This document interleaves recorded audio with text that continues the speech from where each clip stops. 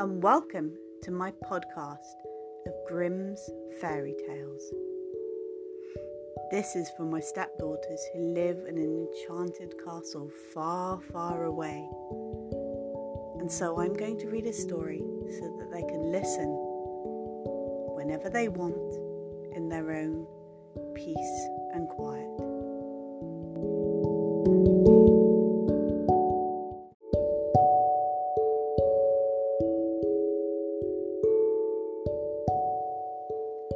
The 7 Ravens. There once was a man who had 7 sons, and last of all 1 daughter. Although the little girl was very pretty, she was so weak and small that they thought she could not live, but they said that she should once be christened. So the father sent one of his sons in haste to the spring to get some water, but the other 6 ran with him. Each wanted to be the first at drawing the water. And so they were in such a hurry that they let all their pitchers of water fall into the well, and they stood foolishly looking at one another and did not know what to do, because none of them dared go home. In the meantime, the father was so uneasy and could not tell what made the young men stay so long. "Surely," he said, "the whole 7 must have forgotten themselves over some sort of game they're playing." And when he had waited still longer, and yet they still did not come home, he flew into a rage and wished that they were all turned into black ravens. Scarcely had the king spoke these words, and he heard a croaking over his head. He looked up and saw 7 ravens as black as coals flying round and around. Sorry as he was to see his wish so fulfilled, he did not know what's to be done, and how could it be undone. He confronted himself as well as he could for the loss of his 7 sons, but he was comforted by his dear little daughter, who became stronger and ever more beautiful day by day.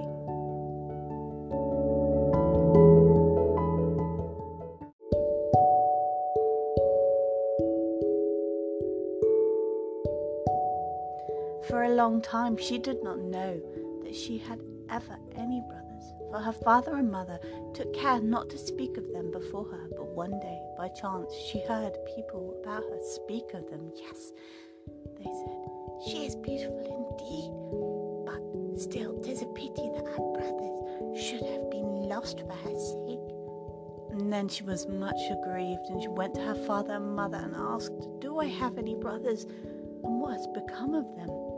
So they dared no longer hide the truth from her, but it was said the will of heaven and her birth was the only innocent cause of it. But the little girl mourned sadly about it every day, and she thought herself bound to do all she could do to bring her brothers back, and she had neither rest nor ease till one day she stole away, running out into the wide world to find her brothers wherever they might be and free them, whatever it might cost her. She took nothing with her but a little ring that her father and mother had given her, a loaf of bread in case she should be hungry, and a pitcher of water in case she should be thirsty, a little stool in which to rest in case she should be weary. And thus she went on and journeyed until she came to the world's end, and then came to the sun. But the sun looked much too hot and fiery, so she ran quickly to the moon, and the moon was cold and chilly and said, "I smell fresh blood this way."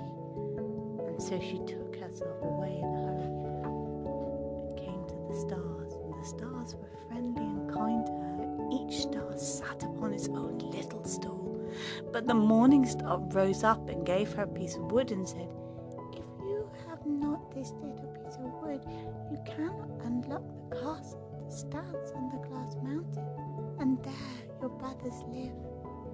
And the little girl took the piece of wood, rolled it up in a little cloth, and went on again until she came to the glass mountain and found the door shut. Then she felt for the little piece of wood, but when she unwrapped the cloth it was not there, and she saw that she had lost the gift of the good star. What was to be done? She wanted to save her brothers, and had no key of the castle or glass mountain, so this faithful little sister took a knife from her pocket and cut off her little finger.